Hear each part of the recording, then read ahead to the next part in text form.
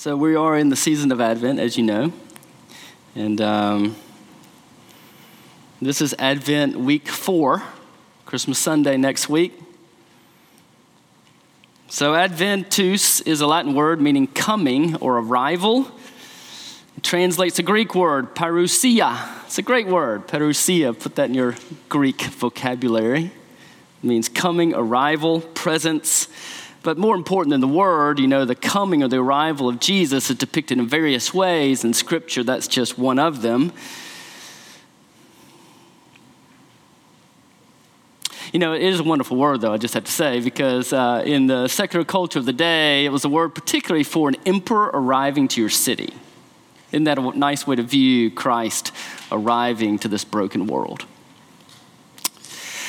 Well, in the pastoral wisdom of the church through the ages since the 4th century, this isn't a scriptural command, but it's just a pastoral wisdom. We celebrate Advent 4 weeks prior to Christmas Sunday, or Christmas Day. This year it's a Sunday.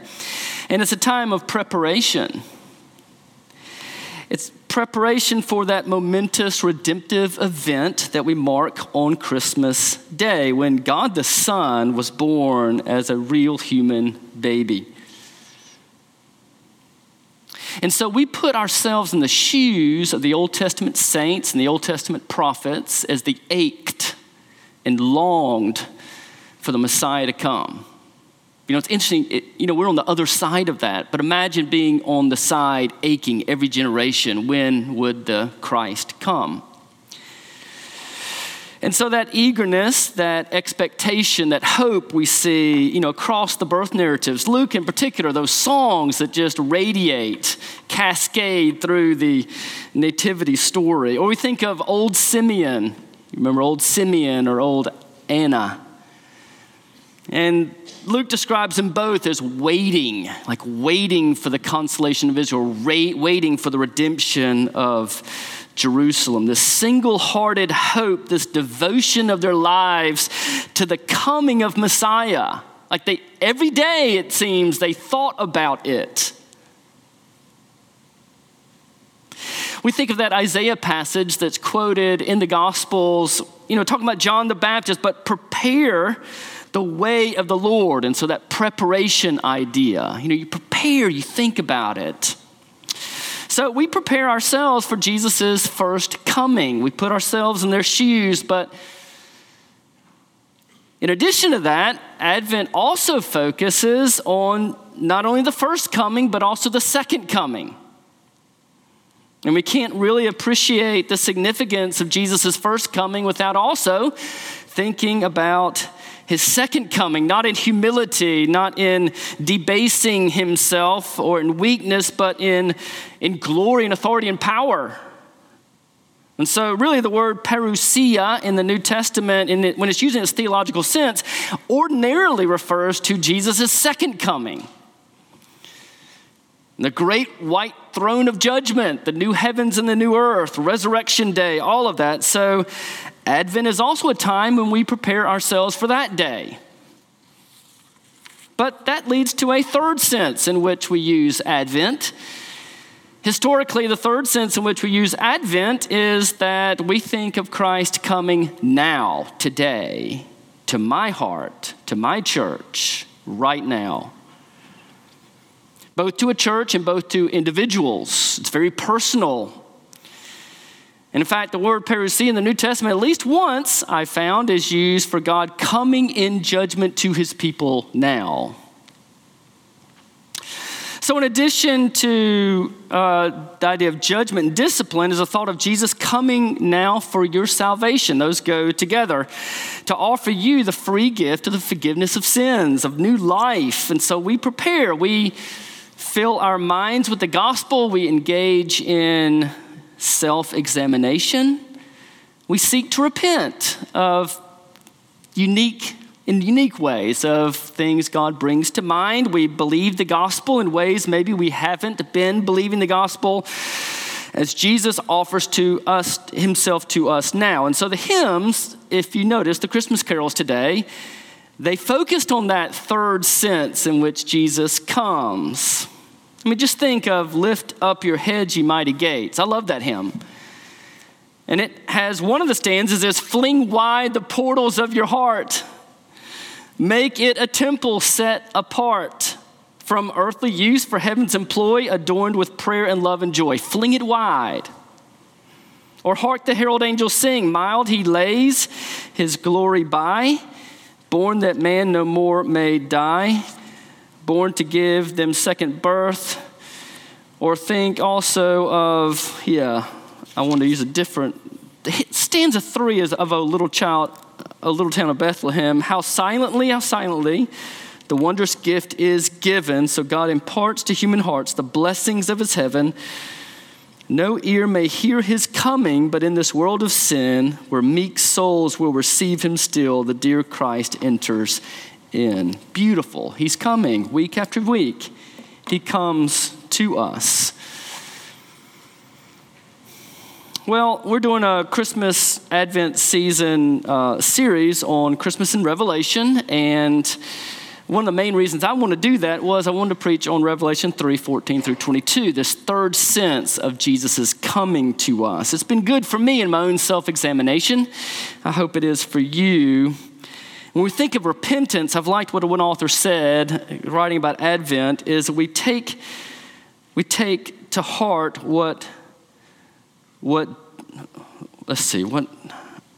I'm having trouble reading my writing. Hold on a second.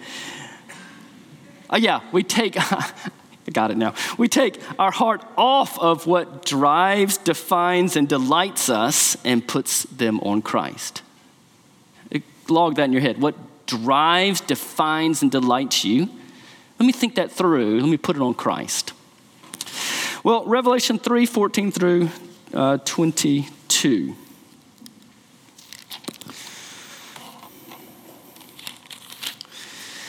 And to the angel of the church in Laodicea, write the words of the Amen, the faithful and true witness, the beginning of God's creation. I know your works, and you are neither cold nor hot. Would that you were either cold or hot. So because you are lukewarm, and neither hot nor cold, I will spit you out of my mouth. Let me translate that a different way. I'm about to spit you out of my mouth. I like that a lot better. For you say, I am rich, I have prospered, and I need nothing, not realizing that you are wretched and pitiable, poor, blind, and naked. I counsel you to buy from me gold refined by fire, so that you may be rich, and white garments, so that you may clothe yourself, and the shame of your nakedness may not be seen, and salve to anoint your eyes, so that you may see. And those whom I love, I rebuke and discipline. So be zealous and repent. Behold, I stand at the door and knock. If anyone hears my voice and opens the door, I will come in to him and eat with him and he with me. The one who conquers, I will grant him to sit with me on my throne, as I also conquered and sat down with my Father on his throne.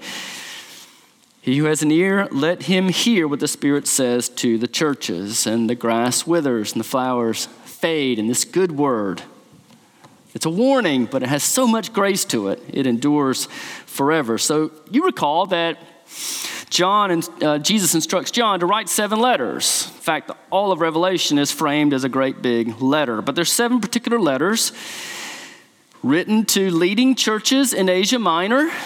And he writes them to encourage and exhort them in ways they each respectively need due to their own historical situation and context, and also the particular struggles they are going through to be faithful, to bear witness. And at the same time, these letters, the intent of them would be to circulate, that all the churches in the region, and really, we read them today.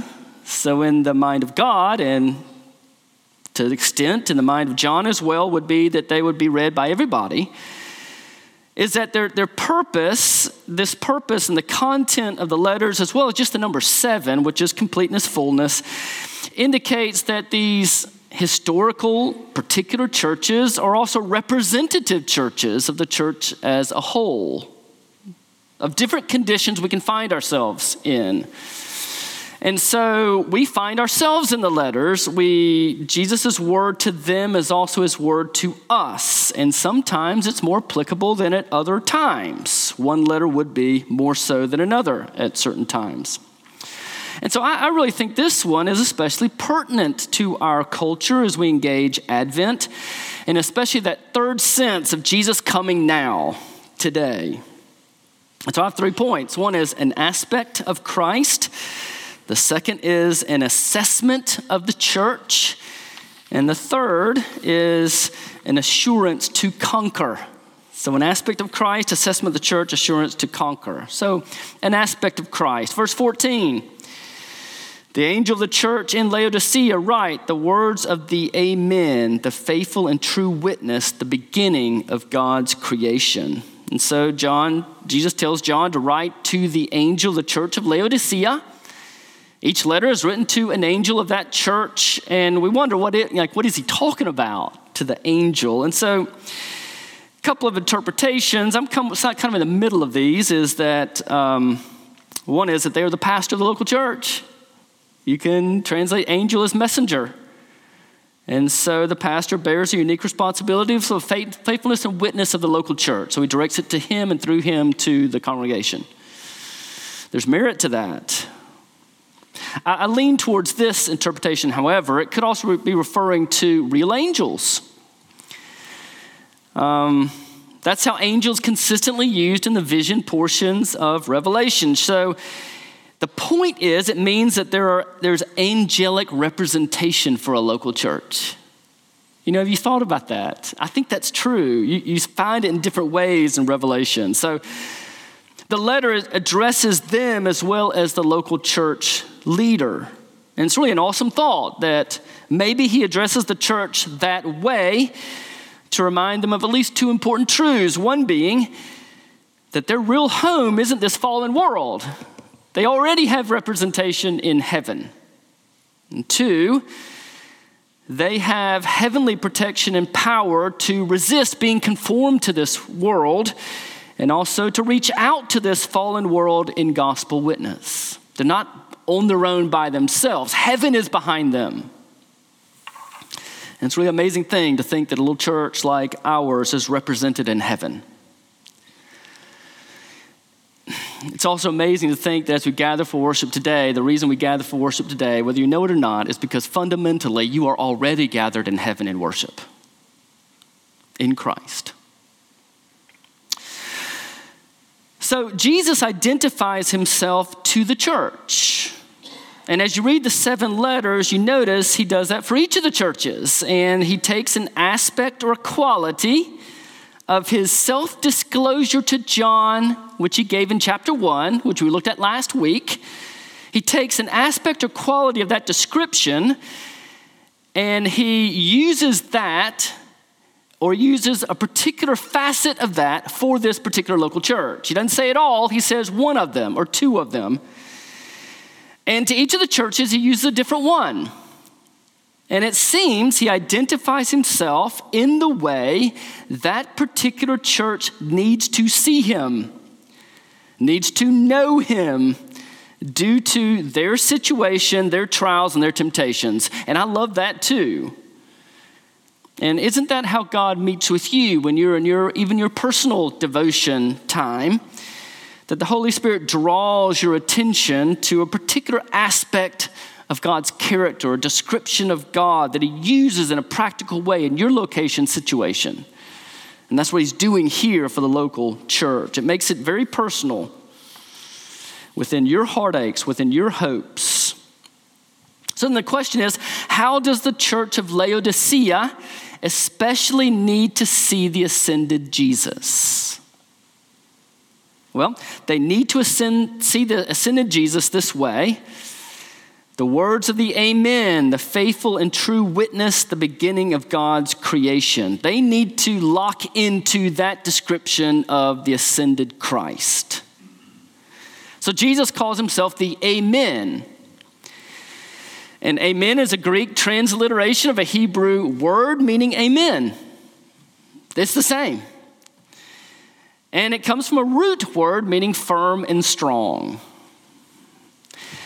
So it's used to confirm truth of something said, maybe a curse or maybe a promise. It's used at the end of the books of the Psalter to confirm the praises and prayers of the Psalter. It affirms what's said is true and trustworthy, firmly established and binding. So sometimes we translate it truly or let it be. Jesus defines amen in that description with the next phrase, the faithful and true witness. Really, that's the same thing. So Dr. Kelly says, in this way, he effectively calls himself the threefold amen. I'm true, I'm true, I'm true. What he says is utterly sure, authentic, rock solid, and therefore to be trusted. You take it to the bank because he said it. And in a special way, I like this, that Jesus is referring back to Isaiah 65. In Isaiah 65, God presents himself to Isaiah as the God of truth, which literally is the God of amen. The God of amen. What if you prayed that way? What God says is true, it will come to pass, so it's to be believed, even when I'm struggling to believe it. And it's the same for Jesus here. Jesus is put on the level of the God of amen. In fact, Paul would then say in 2 Corinthians 1:20, for all the promises of God find their yes in him. That is why it is through him that we utter our amen to God for his glory. Jesus secured all God's promises to you. They are yes and amen. What are those promises? Go to them. They are yes to you. I mean, Christmas proves that Jesus accomplished the promises. We can view Jesus as being born in a manger to get the promises for you. And the reason we know he's established all God's promises towards us is found in the next description. He says, I'm the beginning, the origin, the source of God's creation. And that is remarkable. And you may think of, John 1:1, in the beginning was the Word was with God, the Word was God. He was with God in the beginning. By him, all things was made. Without him, nothing was made. Or Colossians 1:15, he is the image of the invisible God, the firstborn over all creation. He holds it together, he created it, and he redeems it. And that's what he's saying here, is I'm the agent of the first creation, and I'm the agent of the second creation, which is the new heavens and new earth. I brought it into being, I hold it together, I control it, and I laid down my life to get it. Therefore, what I tell you, I will fulfill. So why does the church in Laodicea especially need to see Jesus this way? What's so relevant about this aspect of Jesus' character for them right now? Now let's wait on that, but that's the question. Let's go to the assessment of the church. An assessment of the church. So, it's a rough one. This church is the only one of the 7 that only gets rebuke. There's no commendation of this church. And there's a whole lot of grace here, but there's no commendation for them. So, Jesus says, I know your works. And the sense then is that, I know that there aren't any works. Or nothing worth talking about. They just don't show up. And so then he adds to that, you're not cold, you're not hot, you're just lukewarm. And Jesus, through John, shows remarkable knowledge of the city of Laodicea. And I really love that too. Jesus has remarkable knowledge about our city. So Laodicea didn't have its own water supply. And so one neighboring town, 6 miles away, had medicinal hot springs.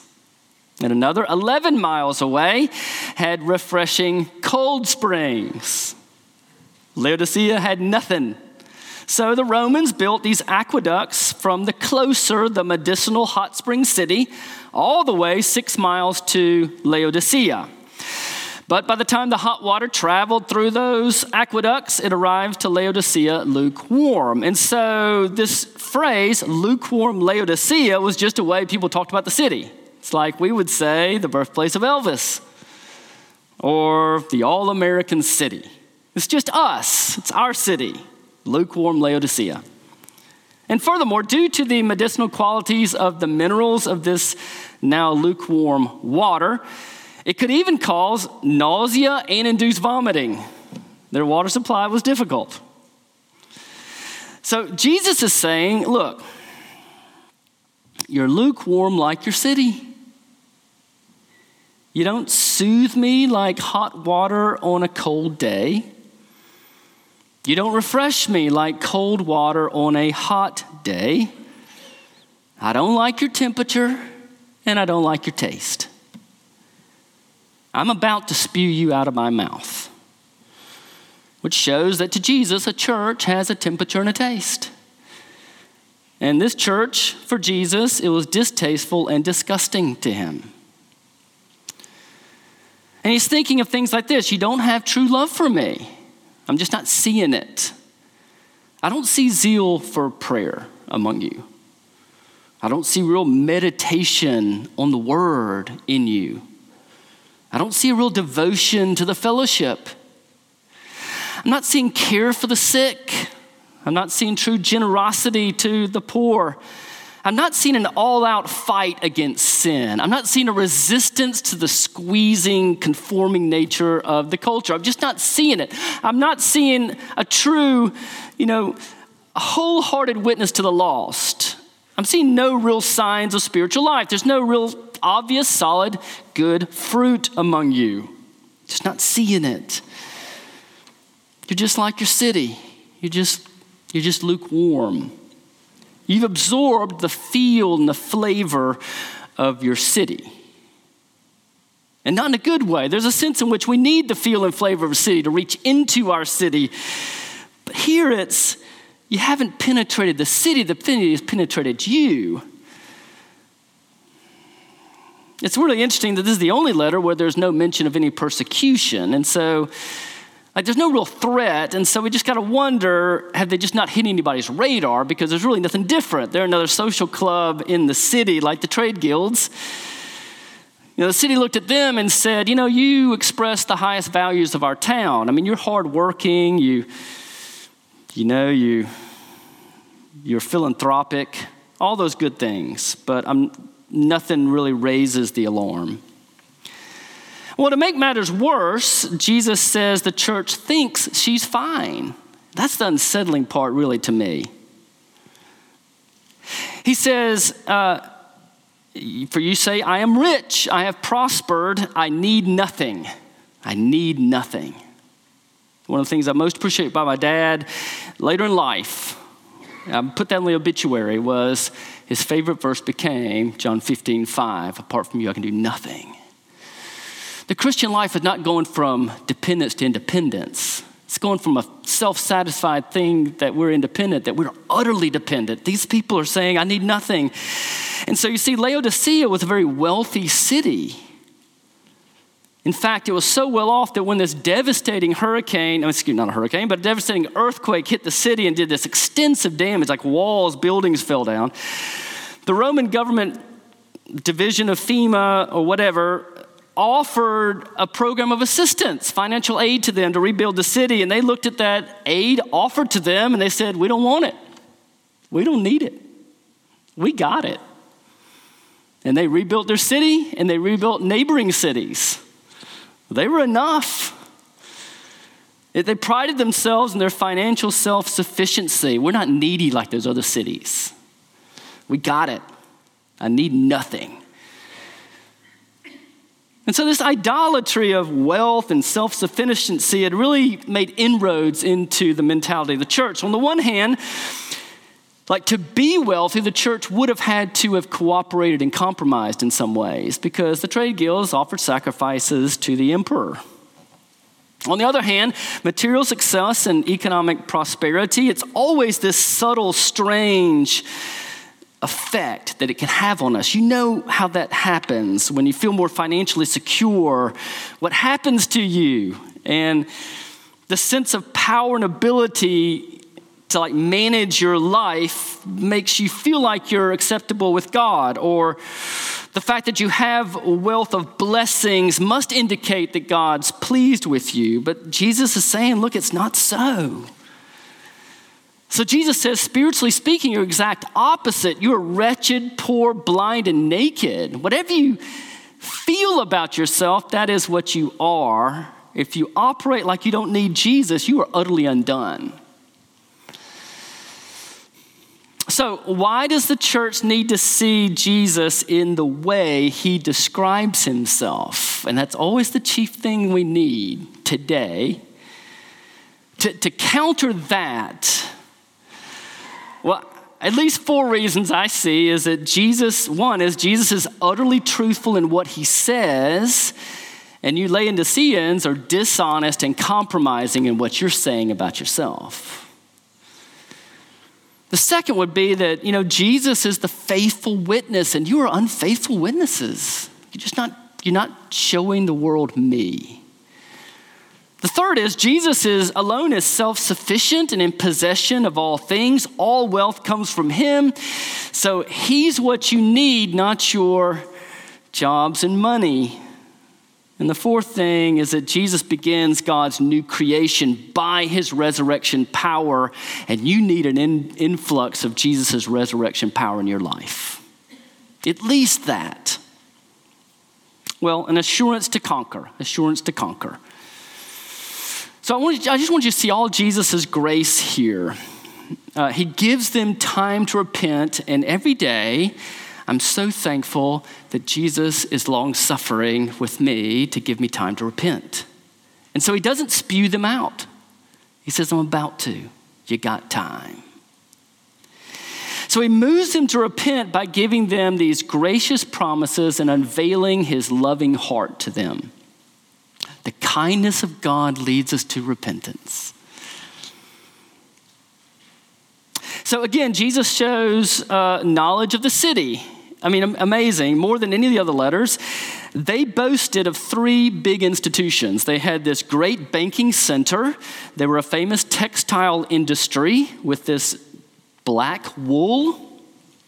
And they were a leading medical school, renowned for an eye salve for pink eye and glaucoma. People came for that. It kind of looks like Tupelo, A banking center, textiles, furniture, hospital. I mean, really appropriate. Too appropriate. So Jesus says, I counsel you, which I also love. Let me give you counsel for your recovery. Would you buy gold from me? Would you not hoard it up in your bank and think that you're safe and secure? But would you get my gold? It's the only gold that lasts. It's the only gold that's worth anything. Really, in Scripture, you think of 1 Peter. Gold is a way of talking about faith. Faith is so precious to God. Your faith to God is so pleasing to him. It's so pleasing that he refines it. So he says, would you get gold refined in fire? Would you view your trials as purifying that precious gift you have? It's gold. Would you buy white garments from me? So Jesus offers white garments. They're walking around in black garments, dark garments. And Jesus says, look, I got pristine, white, pure garments, my own righteousness to clothe you with all the acceptability God would ever want in you, to cover your spiritual nakedness and the darkness of your sin. Would you get those garments from me? Would you buy salve for your eyes from me? Your eyes are blind. I give you the Holy Spirit, who is that ointment you need that would open your eyes to your depravity and your need and see my wonder, beauty, and self-sufficiency. And of course, since I've already said that you're poor and naked and blind, I'm saying you don't have anything to buy these things with. You don't got it. And so really, even though he rebukes them, saying you're wretched, poor, blind and naked, it's also a movement of grace to say, would you recognize that you are naked, poor, wretched, blind, and you need me? It's an Isaiah 55 passage. Come to me, all you who hunger, come to the waters, and you who have no money, come buy and eat. Come buy wine and milk without money and without cost. Come to me, it's grace. I'm ready to give it to you. Come to me with your blindness. I want your blindness. I want your poverty. I want your nakedness. I want your wretchedness. And just notice that all three things, the gold, the white garments, the eyes, they refer back to chapter 1. Jesus had a gold sash. He had hair white as wool. He had eyes like fire. And it's saying, look, come to me. I have those things. I have those things for you. And then Jesus moves on in his grace. Amazing. He says, the reason I'm rebuking you so strongly is I love you. I wouldn't rebuke you if I didn't love you. I just wouldn't care. I'd let you go off on your own. The reason I rebuke you, it's a form of love. It's the grace of warning. I don't want you to be settled in on your comfort and your complacency. I want you to have more. I don't want you to miss it. Come to me. It's love. And then we get to that very famous promise in verse 20. And that's the one that I think is so beautifully reflected in these Christmas carols. It says, behold, I stand at the door and knock. If anyone hears my voice and opens the door, I will come into him and eat with him and he with me. And just what's a tremendous promise. And so on the one hand, their feel and flavor are so disgusting to him that he wants to vomit them out. But on the other hand, he loves them so much, he wants to enjoy a long, lingering meal, table fellowship, deep communion, deep, rich conversation with them. He wants to sit and enjoy a Christmas afternoon by the fire with the family, with you. And notice this is Jesus not only coming to the church as a whole, but Jesus coming to each professing believer, if anyone. Like we don't hide behind anyone. Like he comes to each one of you. He comes to me. And he doesn't come timidly tapping uncertainly on the door of our church or on our hearts. He comes as the ascended, glorified Lord, who's the Amen, who's the source of creation and redemption. He comes authoritatively, insistently pounding on the door of our church and on our individual hearts. He wants in. He comes with abounding love for us, both in judgment and in salvation, and all of grace. He says to us, like, what's happened? Like you were so red hot. But now we enjoyed such rich communion, but now you've put me outside. You've shut me out of your lives. I want to know you. I want you to know me. I want sweet, close, intimate fellowship with you. But whether you're aware of it or not, you've closed the door of your church to me. You've closed the door of your heart to me. And I want back in. I'm coming back in. Like I shed my blood to share a meal with you. And I want to do that. And so in a special way, in our Lord's Day worship services, Jesus comes to us and walks down the aisle. He arrives. He does so through the word and prayer and the sacrament. And he bids us to see him as the all-sufficient one we need. He counsels us to take stock of how we're embracing our culture and excluding him. He urges us to say, like one of the hymns we sang, Redeemer come, I open wide. My heart to thee, here, Lord, abide. Let me thy inner presence feel, thy grace and love in me reveal. And this is the kind of repentance and faith Advent is meant to foster. And so we have a wonderful opportunity, as things kind of slow down at some point, to let him assess us and awaken us with his grace. And so we have the final promise, verse 21, the one who conquers, I will grant to him to sit with me on my throne as I also conquered and sat down with my Father on his throne. And what comes to me, you can say so much, but I just love how selfless Jesus is. Like he doesn't guard his turf. I mean, we see that in his earthly ministry, that he goes as low as he can. And he retains the same heart of love and humility. He enables us to conquer the pressures of our idolatrous hearts and culture, to empower us to witness to his grace and truth. But grace upon grace, he promises us that we're going to share his throne with him. Like he moves over and lets us sit with him. He gives us a place to rule in the new heavens and new earth, like the likes of us. The ultimate goal, really, of all that he's doing in the incarnation is the new heavens and new earth with us, with him. And who else has that kind of goal for your life? You know, what idol has that goal for your life? There's none like him. The Son of God took on flesh, shouldered the cross to confer on us this kind of kingdom. And this is good news. This is good news. And that's what's going on when he starts it in the manger in Bethlehem. May God add his blessing to you. Amen. Let's stand.